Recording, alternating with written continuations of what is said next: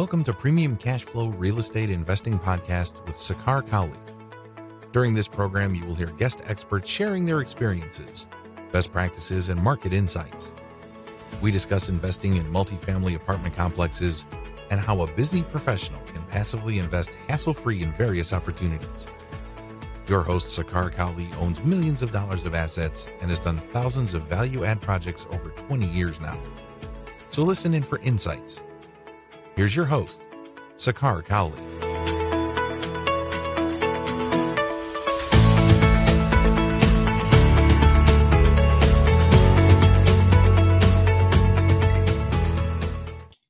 Welcome to another edition of Premium Cash Flow Podcast.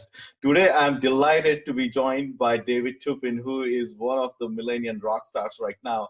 So, David is a co-founder with Obsidian Capital, along with Glenn Gonzalez. With David, as young as he is, he has achieved so much in such a short time that it is a feat to kind of see his success. I have personally met him in many conferences and other venues. A little bit about him. David started back in his 20s from the Michigan area. Now he's into Austin markets and perhaps buying nationwide. He has already acquired, by 20 years, he had already acquired a $7 million portfolio. He had his own apartment, small complex as well. And he is now well over into $50 million worth of deals and has raised $10 million of capital as well. His company at this point is buying nationwide in a lot of growth markets. And he also has his own multifamily deal analyzer software, which is also another thing that we will perhaps discuss the details about. So, David, in your own words, maybe share some details about your background and how you kind of came into multifamily. Yeah, absolutely, man. Thanks for having me on the show here. So I'd say I'm a purebred entrepreneur. I've always run businesses since I could really remember, since I was 13 years old. Started a landscaping company and grew that.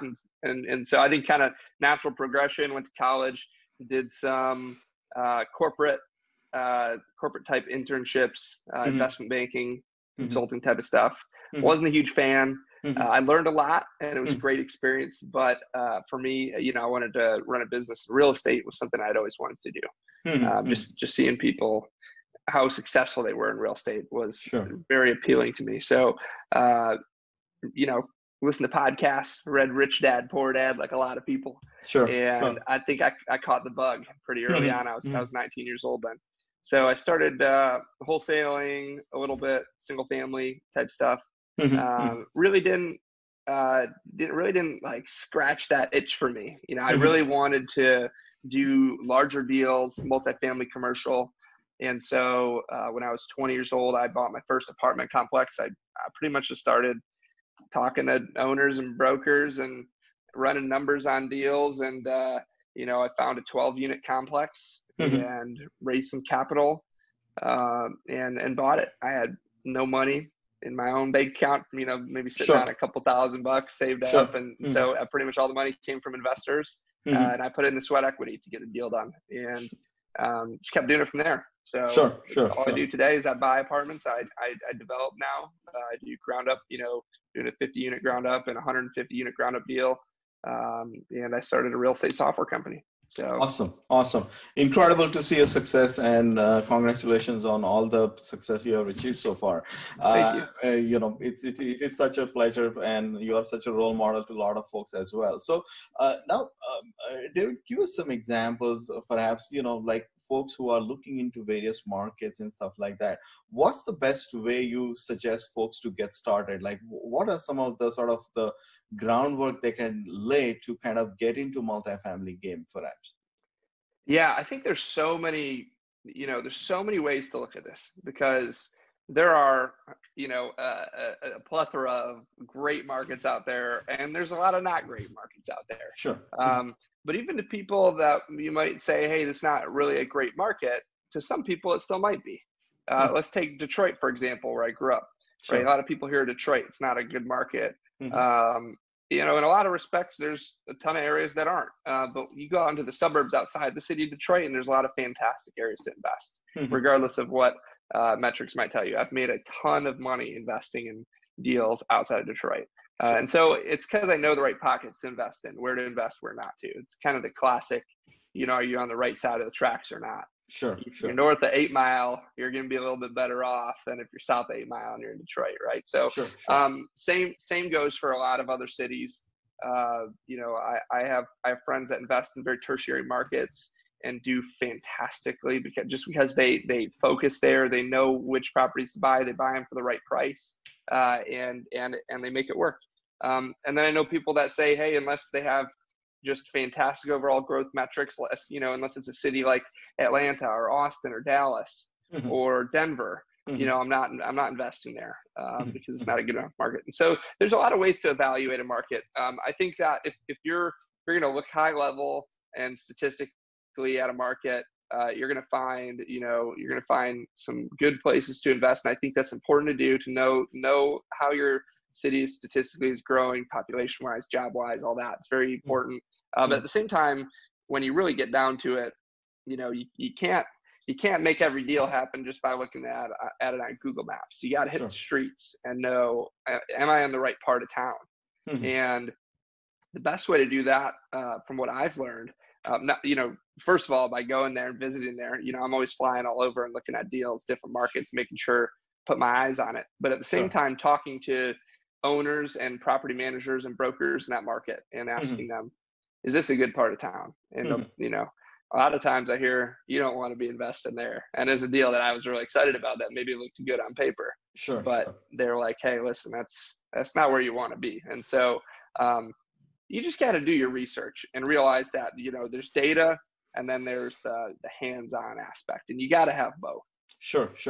And I love that aspect. You said there's data side and there's obviously the human intelligence side, that what folks are telling you, they're advising, are you on the right side of the tracks and things like that. So speaking of that, let's say the human component of it, David, are you continuously sort of networking with brokers, or what are some of the things like, as you said that you are traveling all over the place to all the different cities and stuff like that. Could you maybe perhaps share that what are some of the questions you are asking brokers? Are you perhaps looking at some OMs and saying that, hey, the price per unit looks pretty good, let me connect with a few more brokers and understand what's in the market? What are some of your sort of back of the hand things that you're constantly doing on a daily basis when you're talking to brokers? Yeah, I think in terms of like looking at a deal, I think, anytime you look at the first deal in a new market, it's almost impossible for you to know, like, is it a great deal or not, right? I mean, you might, if it's like a really phenomenal deal, it might pop out to you. But at the same time, what I've always figured was I'm really going to have to look at 10, 20, 30 deals in the market to really start getting an understanding of what things sell and trade for in certain markets.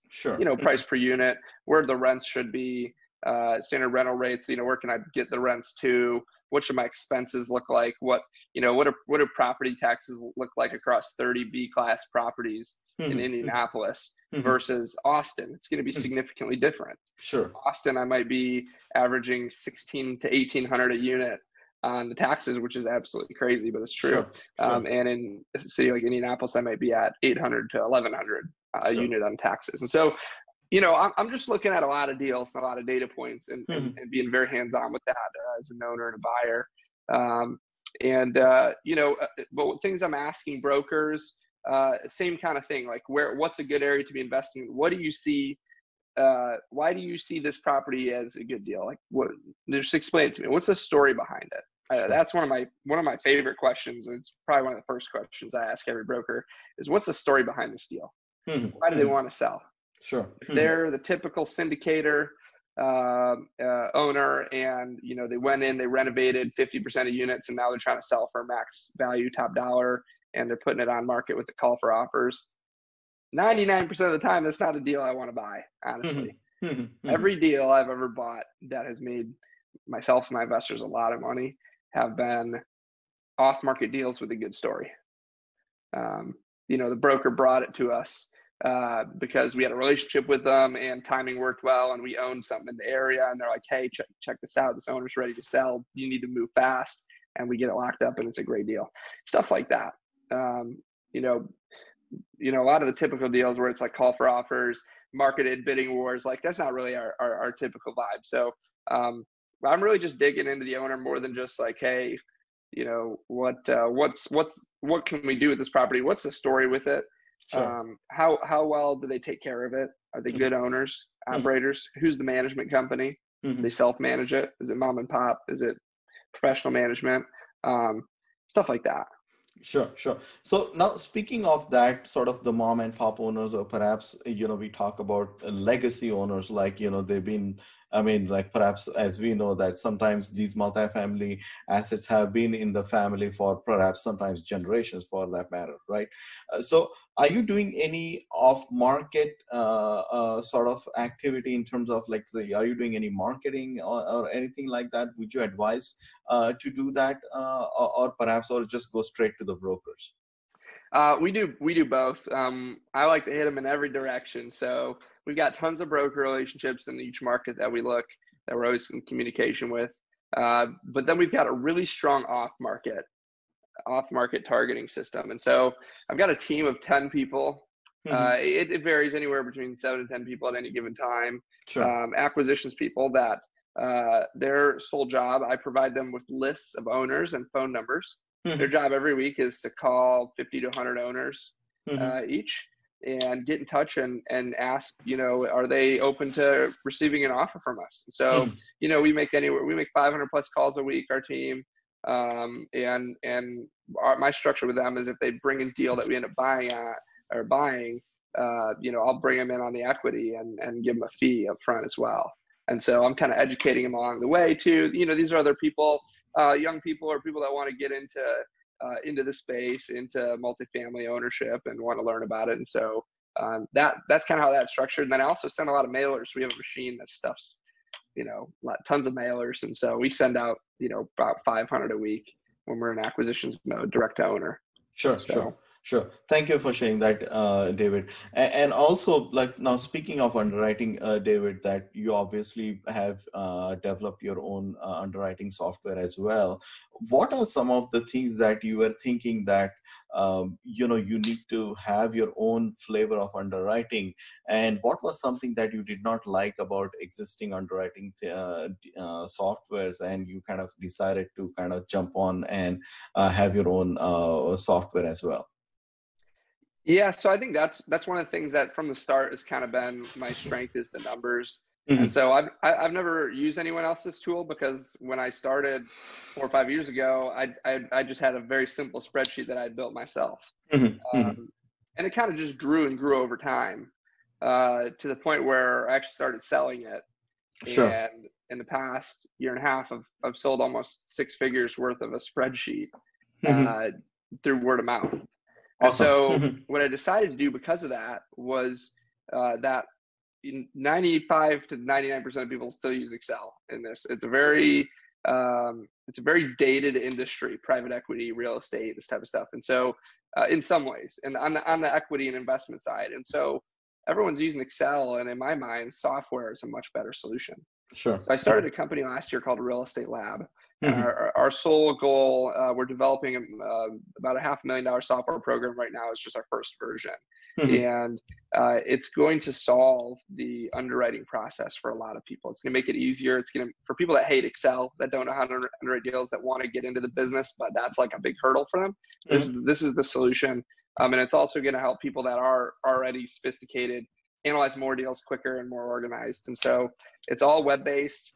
You can upload T12 and a rent roll, which are the main financial documents that the seller provides you or the owner provides you, or the broker, to analyze a property. You upload them, it'll read it, it'll pull out the key data, the unit mix, the rents, everything. It'll put them into the analyzer for you. You make a couple of assumptions, and you can generate reports, look at your returns in real time as you make assumptions. And so send LOIs through the software, track all the deals you're looking at on a map. So it's a full multifamily acquisitions platform from start to finish. I see. I see. Awesome. Sounds very interesting. So now, speaking of, sort of the markets evaluation, David, and things like that, what are some of the things you are looking for in terms of like different submarkets and stuff? Like, are you looking for like a good story? Are you looking for like rent bumps in potential assets? What are some of the things that jump out to you when you are looking at different submarkets? Yeah, I like well in terms of the market itself, the submarket.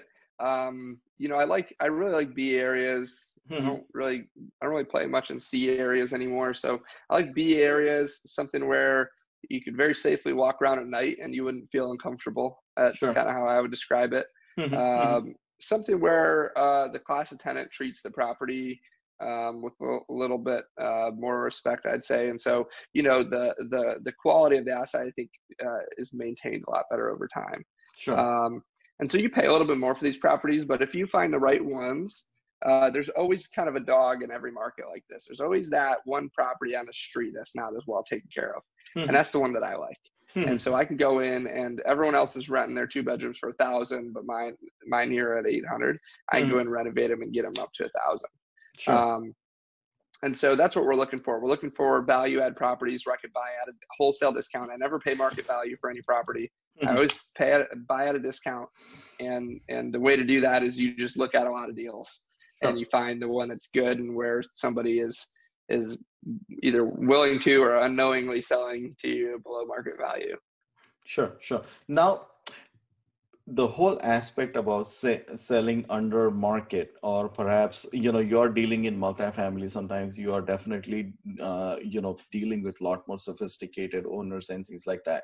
So what, like, as you're looking at sort of the deals and let's say you're looking at a rent roll or T12 and things like that, what are some of the things that you would advise that investors should look at, and I'm kind of referring to all the details that go in on that, whether it's let's say the contract services, the payroll, whether their maintenance is high and things like that.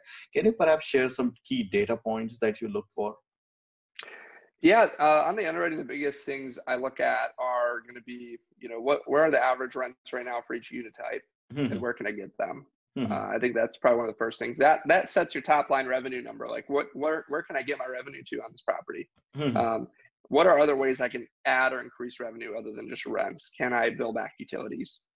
Can I go in and put all new low flow toilets in and reduce our water sewer costs, maybe? Sure. Stuff like that. Can I add storage lockers, or can I add pet fees, or is there something that they're not charging that's typical that I could charge and there's a market for? And the next thing is, you go down the income statement, you got the expenses next right after the income. So the expenses, some things I'm looking for is normalizing your taxes. So where are my property taxes going to go after I buy the property? Most times, and most states, I mean, it's different everywhere, but most states, they get reassessed after you buy a property. And your taxes can go way up depending on where they were before and where the market's at. So you got to kind of figure that out. That's its own little equation, and you gotta kind of talk to the assessors and figure out exactly how to calculate that. Sure. But really, when I'm looking at expenses, I'm looking a lot of times at a metric which is a per unit cost, annual per unit cost. So let's say I have 100 units and my taxes are, or let's say my insurance is 100,000 a year, which is a bad example, but it would mean that my per unit annual cost for insurance is $1,000, which is really high, I would say, for pretty much any property. So we're normally in the 350 to 450 per unit annual range for insurance. So and that kind of leads to that point, right? I know across the board in all these different product categories, repairs and maintenance, insurance, advertising, marketing, contract services, turnover, like what are those average per unit costs? And so I can go into really any property, even if you didn't give me financial statements, I could probably tell you within a decent range what it should be operated at. Sure. And most properties overall per unit operate in the high 4,000s to the high 5,000s, I would say. Somewhere in that range is a good average. So once you start looking at these enough, you start picking up on these metrics and you start seeing trends. Sure. And that's when you become really good and powerful at underwriting. So when you start noticing the trends and you can quickly evaluate a deal and find out what looks right, what looks off, what can I change. Sure, sure. Now, Yeah. also, related question, David, is that a lot of times when you're looking at, let's say, the broker's OM, you are seeing, like, especially the pro forma brokers are like literally saying, hey, the bad debt is really minimal, or perhaps really obscene rent bumps and things like that. So, what are some of the tips and tricks you can share when you're sort of looking at the OMs that you can kind of share with viewers? Yeah, I mean, I think the first thing is I'll read some of the descriptions and the some of the data points that are like factual in terms of the structure of the building, the square footage, the unit mix. When was the roof last replaced? What was recent CapEx that was done? In terms of the brokers' pro formas, I mean, no offense to all the brokers that I work with, but I never look at them. I haven't in years, to be honest with you. I make my own, and I work off the actual financials that property or that they've given us, the actual property financials. I'll never look at a pro forma from a broker because their job is to sell the property, and Sure. so their numbers are going to reflect selling the property, right? They're going to make them look good and nice. So, Sure. I always do my own numbers. I never look at those. Got it. Got it. Yeah. Now, speaking of, sort of the new development that you're doing now, David, why perhaps that excites you more than just keep, like, for example, buying, more and more multifamily existing assets? Like, why kind of venture into new development? Could you maybe share your sort of thought process into it? Yeah, for now at least, we probably still do 80% of our main businesses existing and 20% new development. Mhm. I see the 20% new development projects; those are all going to be very long-term holds for us as a company, Mhm. and we're Mhm. investing a lot of our own cash into those deals. So, because they're brand new, good quality, it's something that we can hold for 20 years, not really have to worry about a lot of large maintenance issues. Sure.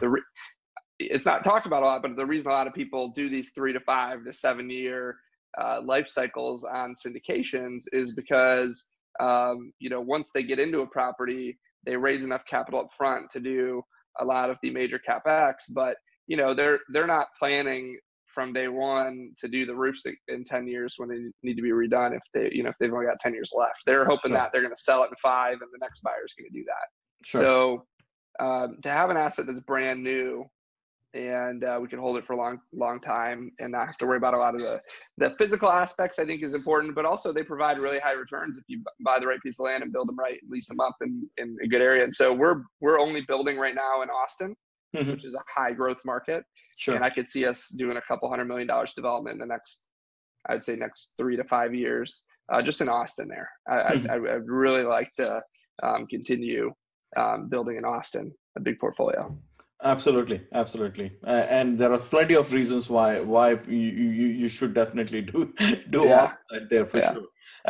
Now, speaking of property management and sort of looking over the existing assets and stuff, Sure. how are you kind of interfacing with your existing property managers? What are some of the reports and things like that you look for, from all your property managers on a continual basis? Yeah, so we have an asset management team in house that does all of the interaction really with the management companies after we close on an asset, Mhm. and so the interaction really is probably done with every property a couple times a week. Mhm. We'll communicate with if not almost daily, Mhm. communicating with the regional managers and the on-site management team, and oftentimes the back-end accounting office with the management company, reviewing their weekly cash positions, profit and losses, collection reports, Mhm. uh, occupancy status trackers, all that kind of stuff, and status of renovations. If we're doing a unit renovation program currently, we're renovating vacants. All of that is being communicated on almost a daily basis, I'd say, with the management companies. So Mhm. we always know exactly where they're at, and we're taking the data they give us and we're putting them into our own, software and trackers and stuff like that. So we really know the exact position of the property at any time we have a snapshot. Sure. So what that does is not only keeps us in the loop, and informed, and allows us to make really good decisions on, where the property should be going, how our expenses doing, what do we need to cut, what do we need to push. But it also puts a lot of pressure on the management company. An owner that communicates with them once a month or once every other month is not going to get the same amount of attention as somebody that's communicating with them every day and put a lot of pressure on them. So Sure. That's part of the strategy as well. I see. So very close relationship with property managers and working with them almost hand in hand, kind of. So you are hands-on more or less, and kind of working as a partner with property managers. So that sort of close relationship and keeping them on their sort of checks and keeping them on their toes is kind of exactly. And we also tour the properties, once to twice a month, once every week, a lot of times in the beginning. But then, once it's more stabilized and running once a month or twice a month, we're at the property itself, physically inspecting and making sure that everything's good, bringing up items that maybe they missed, stuff like that. I see. Just meeting, the on-site managers really like to meet with the ownership group too, and they like to know that the owners care. Absolutely. And that's important. They're employees on site and they're working for you. So, we want to show them that we do care and that, their hard work is appreciated and important to us. Absolutely. And what they do is extremely valuable. Couldn't agree more. Now, on a related topic, like let's say when you purchase the deal, there is always some aspect of improvements that we have to do, right? So whether it is some parts of exterior and perhaps a lot of, like cosmetic upgrades within interior units and things like that. What is your sort of favorite way that you proceed? Are you doing perhaps exterior improvements, whether it is, landscaping or, sort of seal coating your driveways, things like that, improvements to leasing office and stuff like that before you move into interiors, and I know this can be sort of change on asset to asset depending on what that asset requires, but what is some of your thought process behind sort of starting with your capex improvements? So going into it, we determined a pretty thorough budget even before we make our first offer. I like to, sometimes we'll be very conservative based on like photos and stuff and make an offer, but a lot of times we'll actually tour the asset itself. And my business partner who's very good at this, we'll just eyeball a lot of things and put a renovation kind of a budget number to it, right? And then once we get a property under contract and actually get it bid out and new items maybe come up and stuff, we kind of mold that into a more solid budget by the time we close. And then we have a final renovation budget that's given to the GC. And so at that point, really, we put a chart or timeline together saying, okay, we have $500,000 in exterior and common area improvements. Maybe that's seal coat the parking lot and stripe it, repair siding, replace X amount of broken windows, paint the railings on the stairwells, paint the common areas on the inside, redo the leasing office. And so we kind of have a timeline for all that to get that going right away and be completed as soon as possible, because the more we can improve the appeal of the exterior of the property, if it's lacking in that area, the sooner we're going to attract more residents and achieve those higher rents. But in the meantime, while we're doing that, we're still starting right away off day one with any vacant units. If our plan is to renovate units, we're starting to renovate units day one. And what we do to throttle how many units that we renovate, maybe we're renovating units and they're not leasing as fast as we would like, or we're not really fully hitting our rent and it takes an extra week to get our rent. We're gonna start dropping. What we do to throttle that is we drop our renewal rate a little bit. So maybe they're at 800 and renovated, it's going to be at 1,050. We might say, hey, if you want to stay and to force vacancy, we might say, hey, your renewal rate is 925 or 950, and maybe 20% of people will say, okay, I'll pay that and stay. The rest of the people are either going to leave or they're going to say, hey, if I'm going to pay 950, I might as well pay 1,000 or 1,050 and get the renovated unit. So if we don't want as much vacancy and we don't want to renovate more units because of the fact that we're not hitting our rents as fast, we'll start saying, hey, we'll just renew you at 825 or 850, right? And we'll have a lot more people stay around. Sure. And so that's kind of our throttle. If we are hitting our rents right away and releasing fast, we'll say, hey, you got to renew at 950. Like, that's hard. Like, you either take it or you leave it. It'll force a lot of vacancy from old tenants. Sure. and then we'll renovate more units and achieve a higher rent. Sure. Makes sense.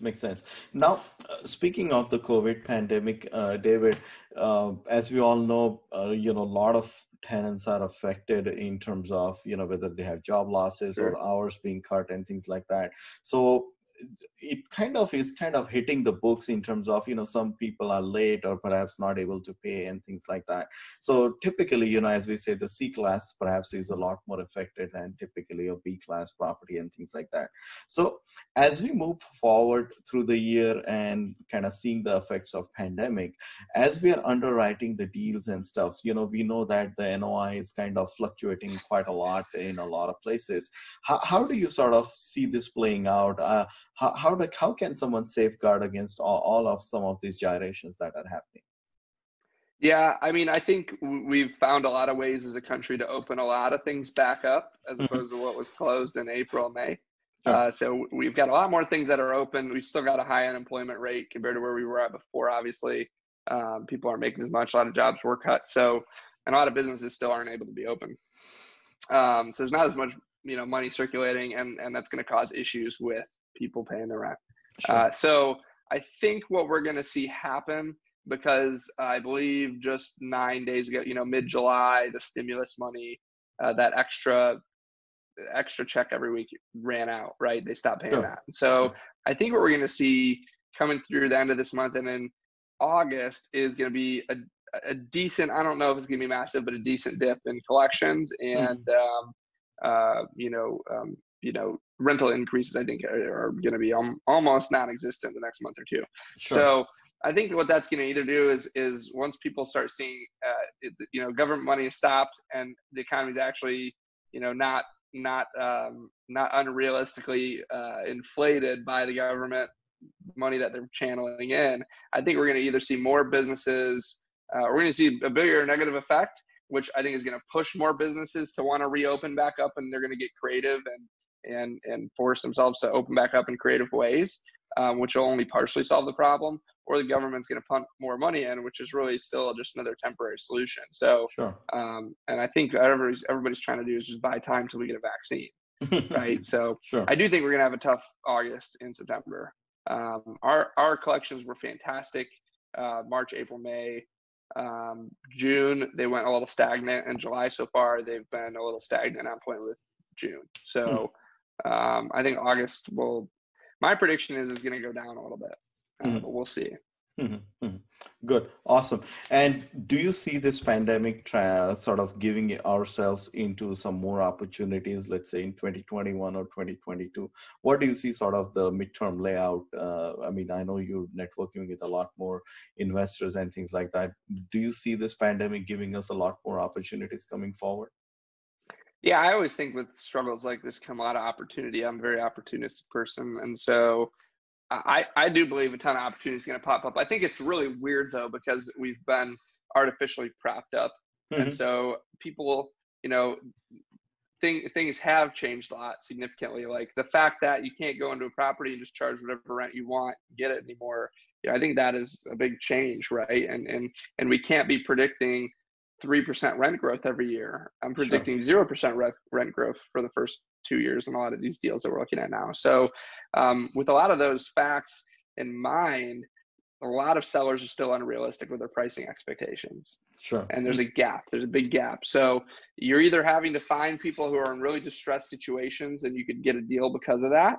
And they're really motivated because of something, or they're motivated because another opportunity came up. They want to take advantage of it. They want to sell something quick. I mean, or you're taking it, classic, maybe more mom and pop scenario, which we bought out of those type of deals. So I think that there's still a big gap. I think opportunities are there to be had for sure for those who are looking hard.